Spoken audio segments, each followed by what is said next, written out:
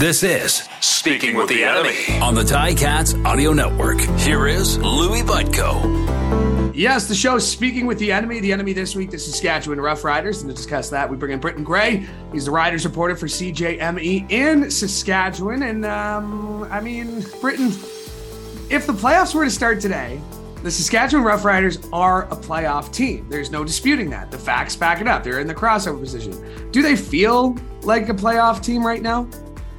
Not right now, no, because this team has struggled to put together wins over the past 2 months. They started 4-1, they're now 6-9.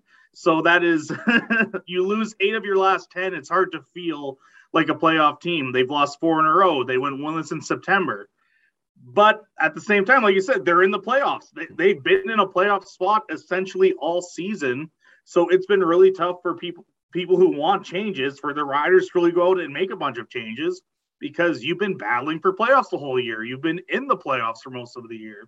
So this is a very interesting game for both teams, because it's not a playoff game. No team can even clinch a playoff spot this week, but it feels that way. Yeah, absolutely. And I think, the Ticats, the word around town is that, this is a playoff game for the Ticats. They look at this. They know it's a home game. They know where they stand. But there isn't really that sense of urgency in Saskatchewan because, like you say, they can't clinch. They can obviously do themselves a favor if they win. What's the mood like around this team right now? Like you say, they're not winning games. Is it upbeat? Is there a belief, or are they shrugging their shoulders a little bit? There's a belief. Absolutely, this team is still remaining optimistic, but players have been telling us that there is a little bit of downness in the locker room as well. This team hasn't been able to win.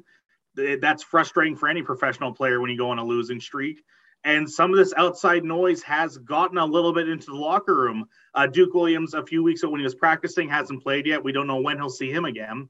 But he said he talked with the team because people were talking about the outside noise. And this team has had a lot of it this year with all the off-field distractions they've had, suspensions, fines. There's been a lot of stuff going off the field that you would never want to happen during a season. So they have to deal with that. But overall, this team still feels confident. I think what brings some of that confidence is that once you get into the playoffs, anything can happen. No teams come from the crossover and made it to the Grey Cup quite yet. But eventually, maybe one has to. If they keep the crossover rule eventually one has to. And the Riders think they can do it. But I can tell you, not a lot of optimism from the fans, because what have we seen from this team that goes to show that they can win a game they need to win? Because they win one game in September, this is a different feeling for this game. They would be able to clinch. You're not in as bad of a spot if you lose. But now if you lose and you're the Riders, it gets really tough for you to make playoffs. Yeah, 2 games, I believe, against Calgary after this one. And then the Ticats have 2 against Ottawa and a game in hand in which they'll have to go to Calgary. Obviously not an easy thing to do. Cody Fajardo, a pending free agent, guy who bet on himself, a guy who has belief, who played through injuries and was playing well through. I mean, what's the deal with Cody Fajardo? Can you tell me? I mean, it is an interesting kind of puzzle. Jeremy O'Day needs to figure out, if you're looking at the offseason, what to do with Cody Fajardo. You signed him in 2019 when he was at his ceiling almost, when he was having that great year. It's been regression ever since. It's just been getting worse and worse. Now, this year, he has been dealing with the injury. He's been fighting through that. He's the best option for the Riders to win right now. But you have to decide what the future holds. And I think that's a conversation you have to figure out what you need to pay Cody Fajardo if he is your guy, because you can't pay him top dollar. He hasn't played like a top quarterback over recent seasons. But then what better options are there out there? It's people can have all these dreams about maybe Bo comes here, right? But Bo, his shoulder has been an issue over the previous few seasons. You don't know if you're going to get a full season of prime Bo anymore.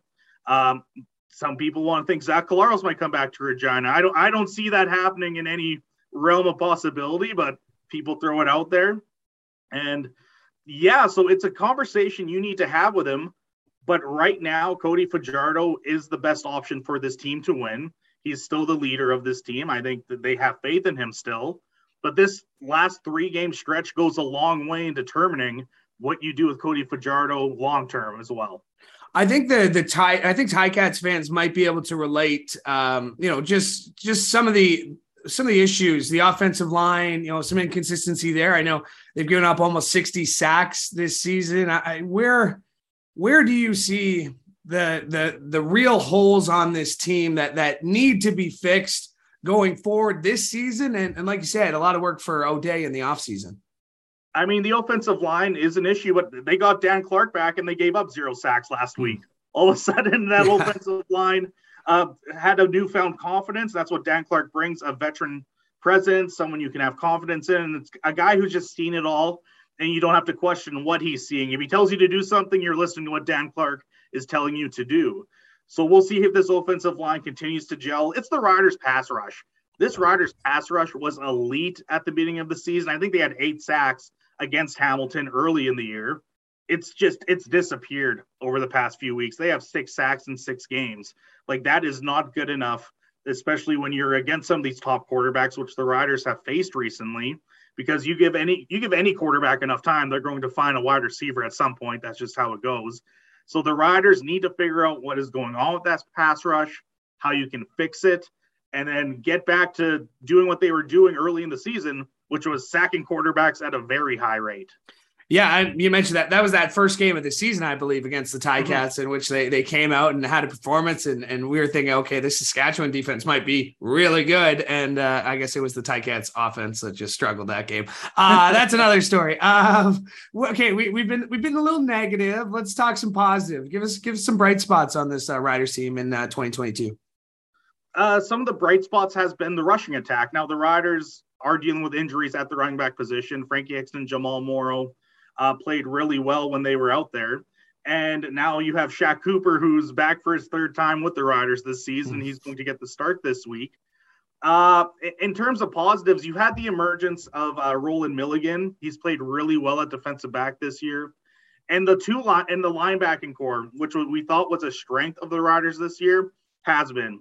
Larry Dean and Darnell Sankey are both among the league's elite.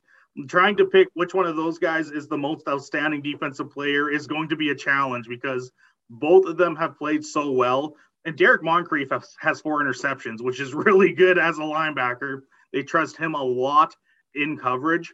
So that's kind of been the strengths of this team. But you want to talk about strengths, it's hard to find any real positives for this team when they've gone on this slide. There's been a lot of inconsistency, and part of that, they haven't played a full 4 quarters yet. This team disappears at times, it seems, during games, and we saw it against Winnipeg. They look like they might be able to compete with Winnipeg, might even be able to beat Winnipeg. You get it within 4 points. Winnipeg needs 4 plays, and they put up 14 points. That's just how this team has gone all year. So I would say the positives have come on defense, and it's been the fact that the linebacking core and the money you spent there has been well worth it. Yeah, I obviously know personally what Larry Dean can bring to a team. You actually wrote about it recently this week. Comeback player of the year, if there was a trophy for it, should be his, just because really what he's done from an injury on the first day of pre-training camp, right, in 2021 to where he is now. What is it about Larry Dean and is his leadership something that he's a quiet leader, right? He's not the loudest guy. Is it something that some of the younger players that you've seen him like just kind of hold court with younger players just because they know what he brings?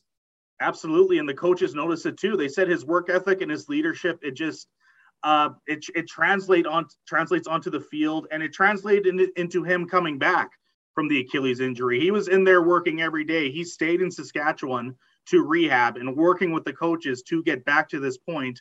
And it's just such a great story because Larry Dean, he's 34 years old, which we know that once you get past 30, everyone has all these questions, but he's 34, tore his Achilles. 2020 season was canceled. He hadn't played football in a long time. And the fact he's been able to come out and have this season where you have to look at him as a potential all-star alongside Darnell Sankey, a possible most outstanding defensive player alongside Darnell Sankey. Like, both those guys together have been just so dynamic for this Riders team. And part of that is Larry Dean's ability to come back because of the work he puts in day after day. And he's a leader to the young guys, as they try and make their way through their first steps of the career. This is a guy who's done it all, undrafted free agent, played in the NFL for years, all-star in the CFL. And it's so nice to see him get rewarded with this type of season after everything he's gone through. Yeah, and again, goes back to he's just a great guy, right? I mean, and that's when he signed with Saskatchewan, obviously, I was a little hurt because I always loved catching up with him. Let's go back to this game particularly because, I mean, Coach Dickinson's not hiding this. I mean, he knows this is a big game. I was reading earlier, he showed the team the standings. He showed everybody how it works and what's going to happen. How do you feel like the team's going to respond to that? And if they don't respond, and I don't want to put you on the spot here, but is Craig Dickinson coaching for his job these final 3 games maybe? I think he is. I think you have to have a team that comes out and responds to the motivation and is just more disciplined. Discipline has been an issue for this team. And sure, it's up to the players to not take these penalties, but it's up to the coaches to have the players take responsibility and have consequences. And there hasn't been consequences for players really for most of the year.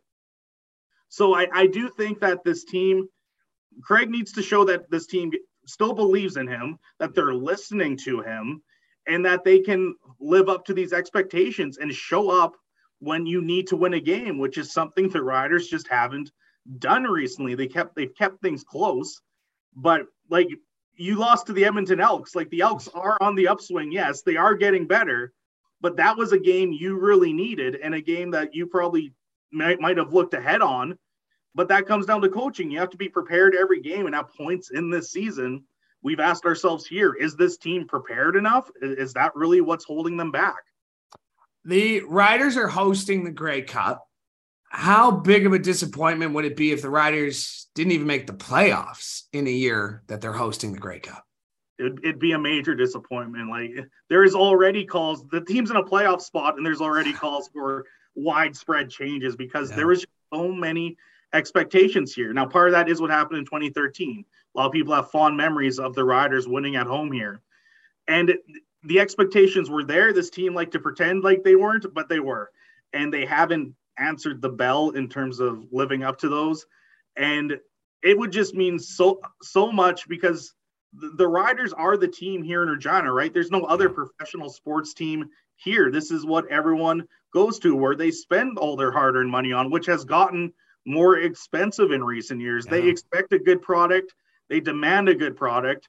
And as we've seen earlier, if they're not seeing it, they will boo the home team. The Rider fans have no qualms about doing that. Yeah, and I maybe not get so sensitive when you do get booed. That was quite the storyline. Listen, I've been to Regina for the Memorial Cup a few years ago, so I know, whether or not they're going to be in it. There's going to be a party, and I'm looking forward to that, and I'm looking forward to this game. Before we go though, Britton, if the Riders will win this game on Friday, what's it going to take?